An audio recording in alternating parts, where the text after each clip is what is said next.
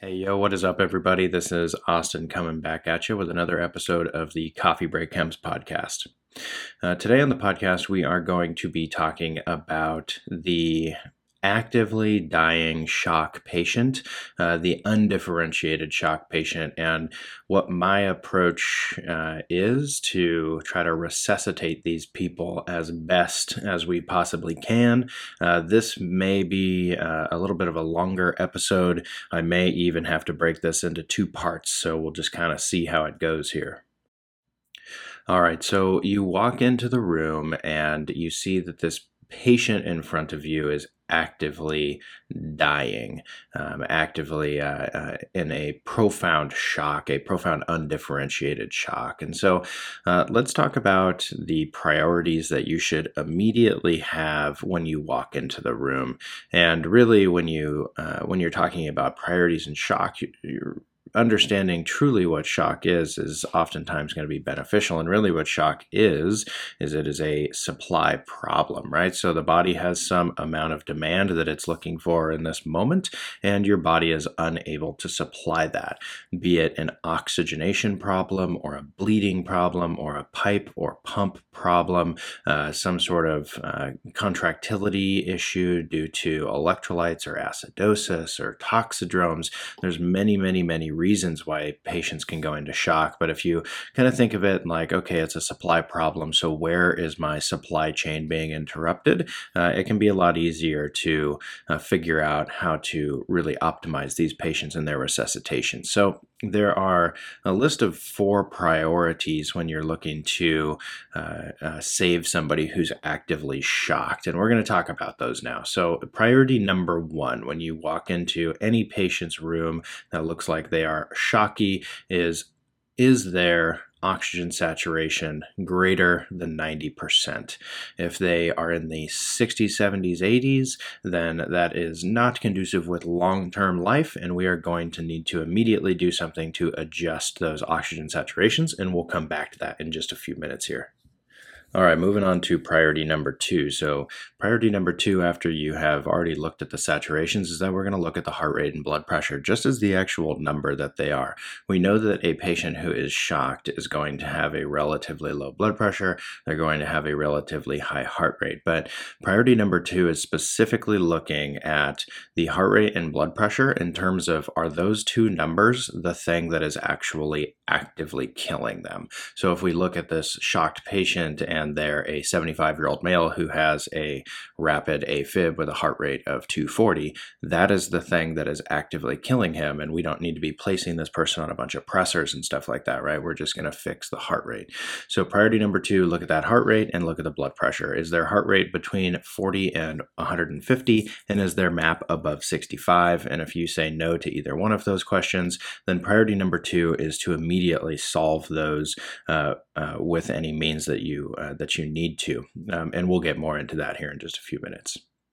So really, those first 2 priorities, that assessing and fixing their oxygen saturation and assessing and fixing their heart rate and blood pressure immediately in the first 30 seconds of meeting this patient, that is the bridge that's going to allow you to then move on to priorities 3 and priority 4 and then on down the list in order to save this patient. But if you don't immediately help their sats and then their heart rate and blood pressure, then this patient's going to die before you can do anything for them. So those first 2 is kind of the part 1, the first 5 minutes with the patient. And then as soon as we get this patient optimized, which we'll venture into talking about some pressors and things like that, and we're going to do some case studies at the end of this talk as well. But as soon as you get through priorities number 1 and 2, moving on to priority number 3, we're going to be looking at the hemoglobin, and specifically just does the patient need blood rather than just regular old fluids. And then priority number 4 is going to be to assess the stroke volume. And really what you can say with priorities 3 and priority 4 is, does this patient have a fluid problem? Do they have a pipe problem? Or do they have some sort of pump problem, right? So has this patient got just like a bunch of fluid deficits, or do they have a bunch of sympathetic tone that is increasing their afterload and making it to where their heart can't beat against it? Or do they have a bunch of venodilation for some reason? Do they have some sort of obstructive shock that is preventing their pipes from properly filling? there's so many different causes for you to have these types of shock, but really that's the big thing that we want to look for. Is priority number 3, we're going to be looking at hemoglobin. Priority number 4, we're going to be looking at, is this like a pipe problem, fluid problem, or pump problem? And one thing that I would like to give a little mention to is that if we've got this patient optimized with their oxygen saturation, we've got their heart rate at a normal range, we're addressing their blood pressure with some sort of issue, it's a patient that's not bleeding, so we're giving them fluids instead of blood, and we're starting to look at that priority number 4, which is really looking to determine if it's like a pipe problem or a pump problem, and we're really not sure what where we are in this patient. We're maybe thinking that they're like a septic patient or something. We can give this person all the pressors in the world. However, if we do have a severe acidosis, like a pH lower than 7.15 or so, it reduces the calcium flow in and out of the cell first, but it also reduces the heart's ability to use calcium. And so oftentimes we're going to see these contractility problems with these severe sepsis patients simply because of their profound acidosis. So you can almost say priority 4.1 would be to make sure that they don't have such a profound acidosis that we need to empirically treat that pH with some sort of bicarbonate fusion. All right, so pretty easy when you're just talking about the steps itself. We're going to get more into the meat and potatoes here of it in just a second. But when you're looking at a review of shock, I mean, really, shock is pretty easy. It's just a problem with the supply. So is that supply a heart rate problem or a blood pressure problem or an oxygen saturation problem? Those are your priorities number 1 and 2.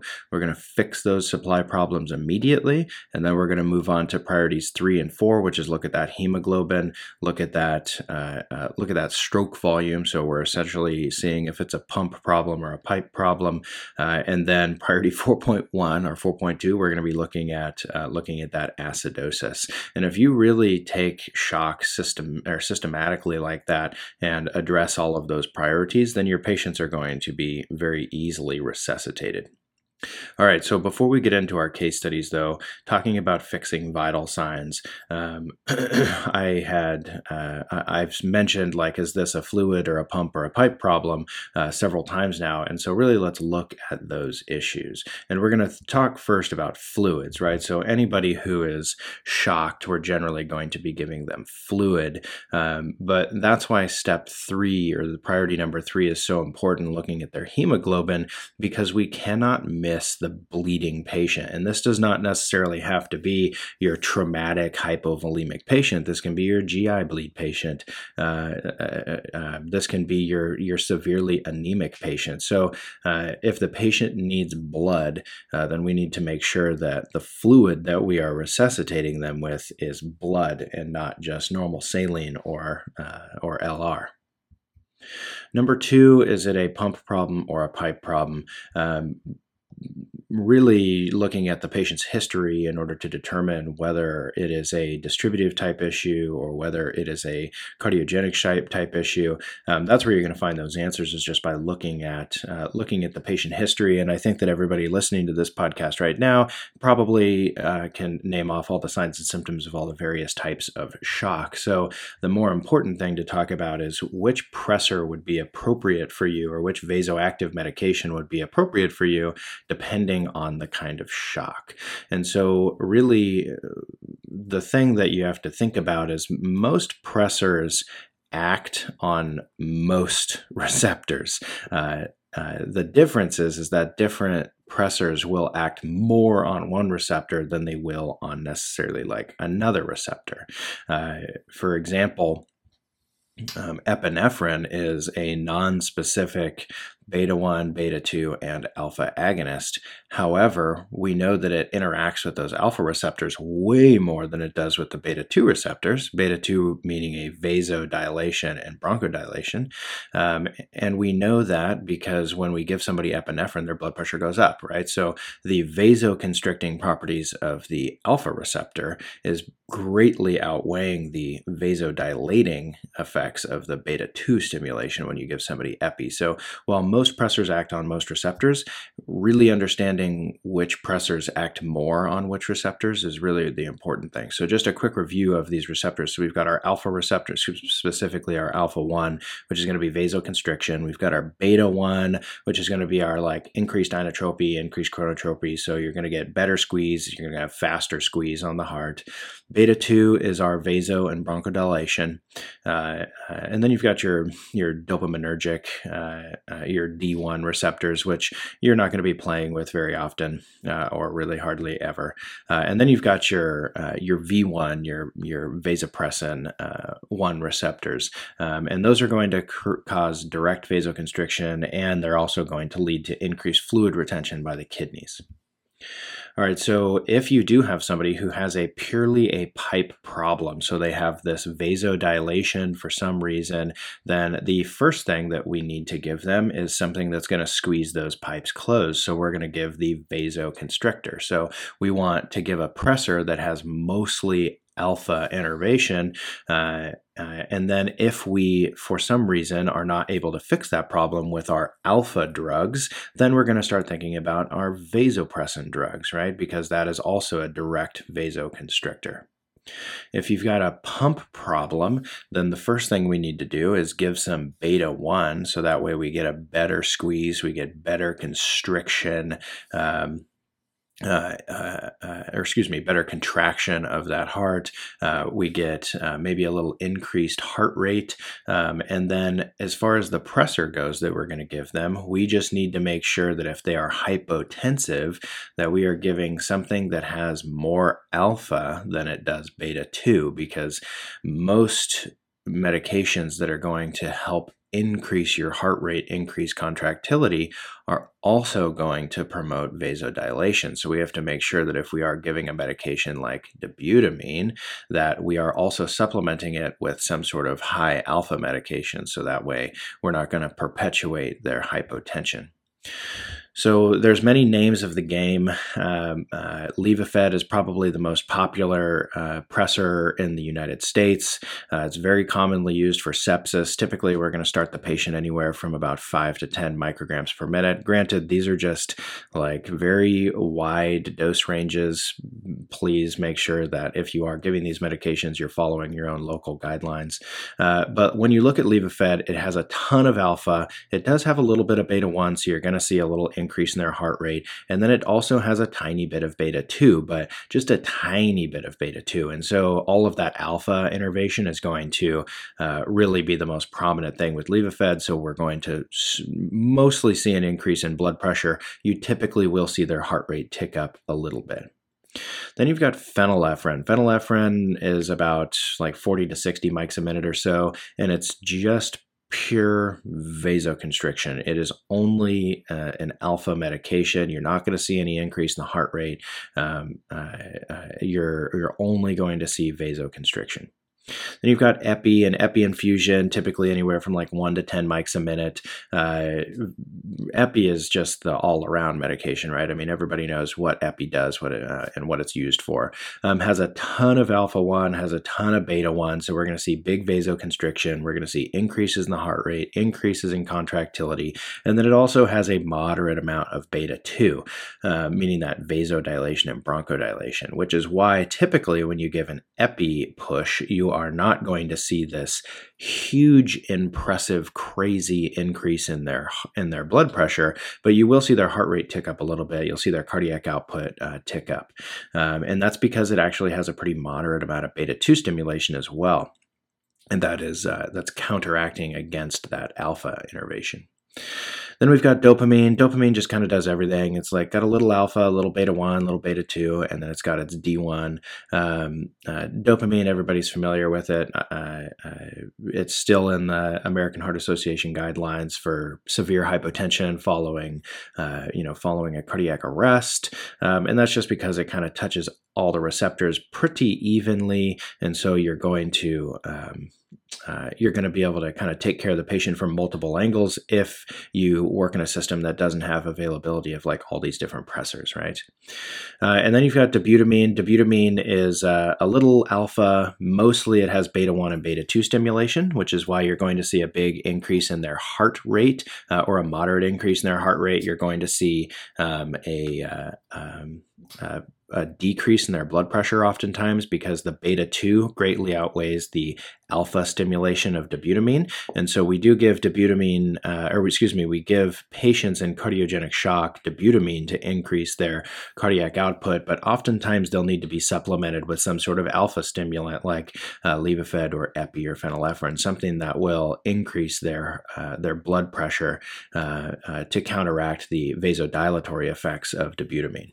And then the last thing, the second line pressor for a pipe problem is going to be vasopressin. So if you've got Levophed or you've got epi infusing for somebody who's really hypotensive and you just are jacking up those rates and you for some reason just cannot get their blood pressure to a livable range, can't get that MAP above 65, we'll go ahead and hang some vasopressin at like 0.04 units per minute in order to attack that blood pressure problem from a different angle. So I know that was a bunch of information talking about those pressors, but I think that it's important to just kind of go over the different types of pressors that we have and talk about the different angles that we can approach our patients with. But really, if you're wanting to kind of keep it real simple, if you've got somebody who inherently has, or just not inherently, if somebody just has a blood pressure problem due to a pipe issue, then typically Levophed is going to be your first line. If you're increasing a Levophed drip above 20 mics a minute, then you have fully saturated those alpha receptors, and it doesn't matter if you increase the Levophed to 30 or 40 or 50 mics a minute, you're not going to be further increasing the saturation of those alpha receptors. So you're not going to be able to get any more squeeze from innervating those alphas. So you're going to need to attack that blood pressure from a different angle. And I think that a lot of providers would be like, oh, well, let's go ahead and hang an epi drip.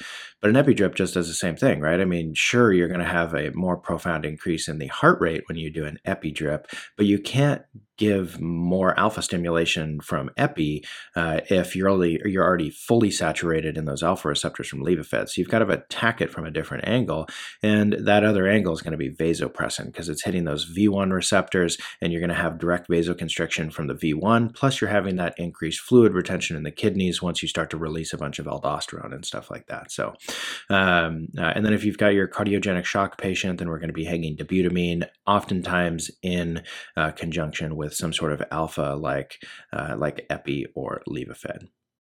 All right, cool. So I am pleasantly surprised that I was able to get through that stuff in about 15-ish minutes or so, and so we should have time for our cases. So case number 1, and granted, there's a lot of information in this case, but it's definitely it's a good one. I'll try to repeat the vital signs as much as I can to make it to where anybody who's listening to this while driving doesn't have to try to feel like they have to write them down or anything.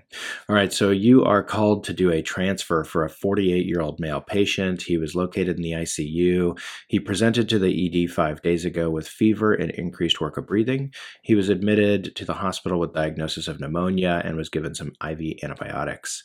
He had increasing need for O2 until he was finally intubated 2 nights ago and was sent to the ICU. When you walk into the room to facilitate this transfer, you find the patient, or you get report that he had failed to wean from the ventilator this afternoon.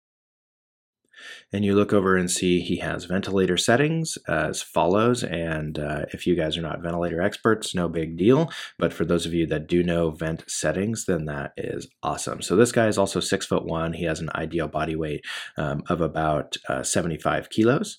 Current vent settings, he's on an SIMV volume. He has a set tidal volume of 550 milliliters. He has a respiratory rate of 16. He has an FiO2 currently at 30%, and he has a PEEP of 5. He has a pressure support also set to 10. However, he is not taking any spontaneous breaths.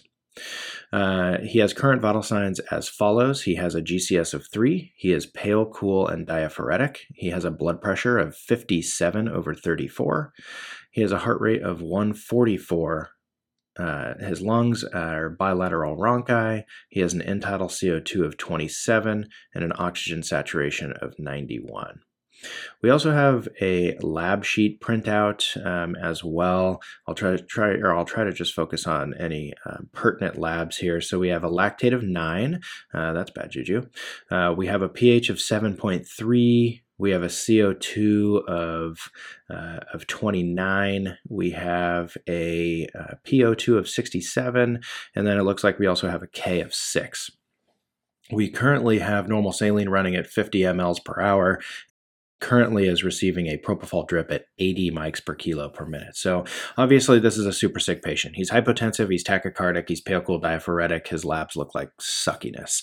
So this is an actively dying patient, right? So what do you do first? And we're going to look at our 4 priorities here. So priority number 1, does this patient have an oxygen saturation problem? And we looked at the sats were 91%. So no, he does not have a saturation problem in this moment. Priority number 2, does he inherently have a heart rate or blood pressure problem? His heart rate's 144, which is super fast, but it's not killing him fast, right? So we're not super worried about the heart rate in and of this moment, probably just a compensatory mechanism to try to keep him alive. His blood pressure is 57/34, meaning he's got a MAP somewhere in the low 40s. And so is this a blood pressure problem? Yes, it totally is, right? So this person has a huge blood pressure problem. So we've identified our first problem and we're going to need to fix it. And how are we going to fix this patient's blood pressure problem? Well, the first thing that I'm going to do is I'm going to actually reduce his sedation by probably 50%.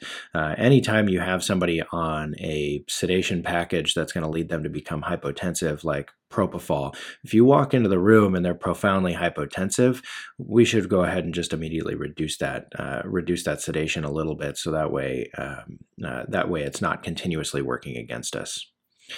The second thing that I'm going to do in order to fix that blood pressure is, in order to bridge that person to life or keep them alive while I'm getting all of the rest of these drips ready, I'm going to immediately give them a push dose pressor, something that is very increasingly common nowadays. I know that ground ambulances in my region are actually phasing out dopamine, and they're only going to be, they're only giving push dose epi for patients with profound hypotension. Third thing I'm going to do is increase the fluids. And then the fourth thing I'm going to do is start a pressor. So which pressor should I be starting? And I think that from the report that I gave when I was first reading this case study, we can all agree this patient is probably in septic shock. And so the pressor that I'm going to be starting is going to be Levophed, and I'm going to start that Levophed at about 10 mics per minute. If I have to increase the Levophed greater than 20 mics a minute, just like I had just talked about, those alpha receptors are already totally saturated. So now we're going to be starting a vasopressin drip at like 0.04 units per minute. And keep in mind, like I said, please make sure that you are referencing your own guidelines when you're talking about dosages for these medications. These are just very generic numbers that may not reflect your own internal guidelines. So don't take everything that I say as gospel here. After vasopressin, if they're still not controlled, if their blood pressure still sucks, we need to start thinking about other pressors, or ask yourself, like, hey, is this purely a pipe problem? And if not, then we need to attack it from a different angle, like an electrolyte issue or whatnot. All right, so we cut the sedation in half. We added some fluids into this patient. We gave him a push dose pressor, which gave me enough time to draw up my vial of Levophed, put it in a 250 bag, and get it all programmed into the pump. And now it is flowing on the pump at 10 mics a minute. And now that I've semi-resuscitated this patient, now I'm going to continue on with my treatment priorities to priority number 3 and priority number 4. So number 3 would be look at the hemoglobin. Does this patient have a hemoglobin problem? And I would say probably not, right? This is a septic patient. We probably don't need to be giving blood, but we definitely do need to be giving them some fluids. And so I'm going to be giving him a bolus of normal saline. And then number 4 is to look and see if it's a pipe problem or is there some modicum of a pump problem. So I'm going to be looking at that stroke volume on that patient.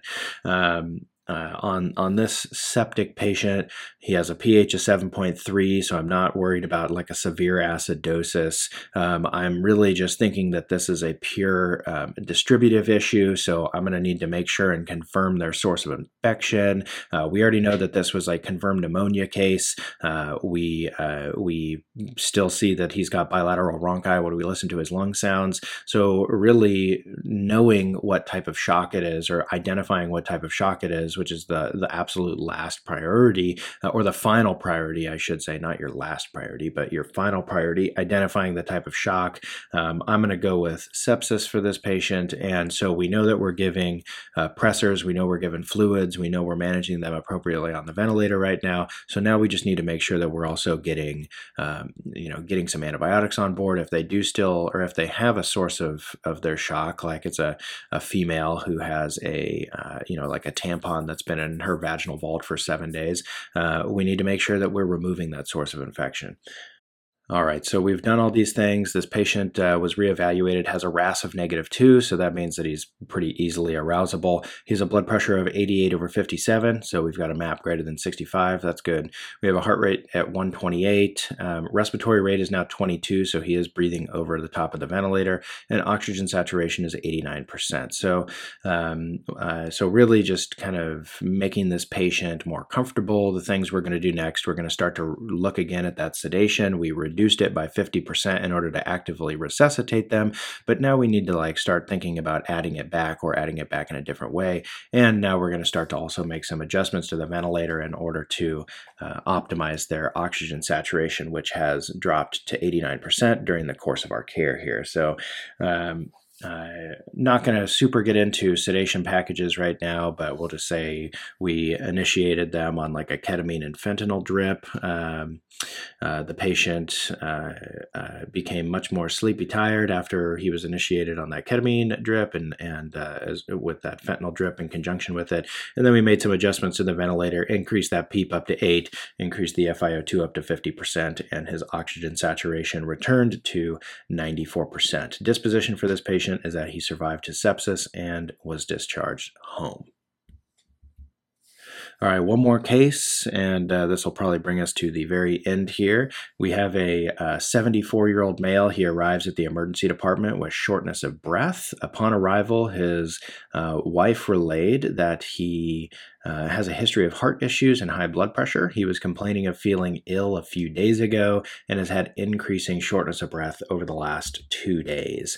You actually walk into this patient's room and find him to be profoundly short of breath. He has audible rails from the doorway. He's pale and ashen. He's not making eye contact with providers as you enter the room. So what do we do first for this patient, right? This patient just got to the emergency department, hasn't had anything done on them yet. Hopefully you're formulating a plan in your mind already about what you're going to do for this patient, but I think the obvious things are we're going to get some vital signs, we're going to start a couple IVs on him, we're going to check a sugar real quick if he's obtunded and pale, cool, diaphoretic, right? Checking a sugar is very low-hanging fruit, and then based off of his history, we're obviously immediately going to be doing a 12-lead EKG. So we get some vitals. He is pale, cool, dry. He's got a GCS of 13, so he's just a little confused. He has a blood pressure of 67/34, which is like no bueno. He has a heart rate of 84. That's pretty telling when somebody's hypotensive and normocardic. That is pretty telling. He has a respiratory rate of 28 with audible rails. You don't even need to listen to his lung sounds. He sounds full from the doorway, and he has oxygen saturation at 84%. Blood sugar comes back at 154, and then you guys do a 12 lead, and he looks like he's just got a big left bundle branch block. He's got left axis deviation, no Scarbosa criteria met or anything like that. So it doesn't look like he has any active MI. Obviously a sick looking heart having that big left bundle branch block, but it sounds like he has history of the same. All right, so we got some baseline information from him. Now, what are we going to do in order to save this patient? And so we're going to look at priorities 1 and 2. We're going to look at his SATs, and then we're going to look at his heart rate and blood pressure. Oxygen saturation was 84%. So yes, this patient has an oxygen problem that is killing him. And then priority number 2, we're going to look at that heart rate and blood pressure. He has a heart rate of 84, which is totally fine, and then he has a blood pressure of 67/34. So that is not fine, and we need to do something about that. All right. So the first things first, the oxygen saturation, we're going to go ahead and start him on at least a high flow cannula, if not a non-rebreather. If not, we're going to go ahead and escalate up to BiPAP on this patient, keeping in mind that we may need to be judicious with our EPAP settings in order to make sure that we're not reducing his cardiac output any more than we already are. As far as his heart rate and blood pressure, the immediate thing that we're going to do is get him started on an alpha agonist, so that way we can augment that blood pressure. And once we get him started on that, like a little levo drip or an epi drip even, we're then going to move on and start to look at the hemoglobin. Does he have a hemoglobin problem? And then does he have, what's his stroke volume? Does he have a pump problem or a pipe problem? And I would say that if you were listening to this, then you can say that the kind of shock we're probably looking at is maybe cardiogenic shock. I would definitely want to look at his labs to make sure that we didn't have some sort of hidden like GI bleed that was making this patient altered and pale and diaphoretic and hypotensive, some real slow GI bleed that he maybe wasn't compensating for, or if he does take a lot of cardiac medications, maybe his heart rate can't compensate for it. And so I'm not going to jump on the cardiogenic shock bandwagon just yet, but with the rails and sounding like he was feeling like a little ill and weird a few days ago, and he's progressively gotten worse and worse, the story is really good. For the dude had like an MI a couple days ago, and now he is in a cardiogenic shock. So the first thing, remember, we're going to do that respiratory support. If he continues to go downhill and downhill and downhill, then we're going to continue to escalate from a cannula to a non-rebreather to BiPAP, and then eventually to intubation if we need to. The second is that we're starting those pressors immediately. We're starting an alpha agonist immediately, so we're doing that Levophed at 5 to 10 mics a minute or so. And then the third thing is we're evaluating that hemoglobin, the fluid status requirement. All of his labs, as far as his CBC, came back pretty unremarkable. His hemoglobin was normal. He did have a little he had like a lower sodium, he had a lower BUN, he had a lower hematocrit, so it looks like he actually has a little too much fluids on board, and so I'm really not going to be giving him any fluids whatsoever. And then the fourth priority, is it a pump problem or a pipe problem? I think we can all agree that at this point we probably found that it is a pump problem. This is a cardiogenic issue, and so after the MAP went above 60 with Levophed, we'll go ahead and initiate some dobutamine on this patient at like 10 mics per kilo per minute or something around those lines, in order to get a better squeeze coming out of this heart. So some disposition stuff with this patient. Levophed was started. It ended up being titrated up several times. Oxygen saturation did increase to a normal-ish level. The patient was actually placed on BiPAP at 12/10, so pretty high EPAP setting actually. Dobutamine was initiated at 10, and then eventually the patient began to fatigue and was eventually intubated actually. Disposition, he did have initial improvement, but after 2 weeks in the ICU, he eventually expired.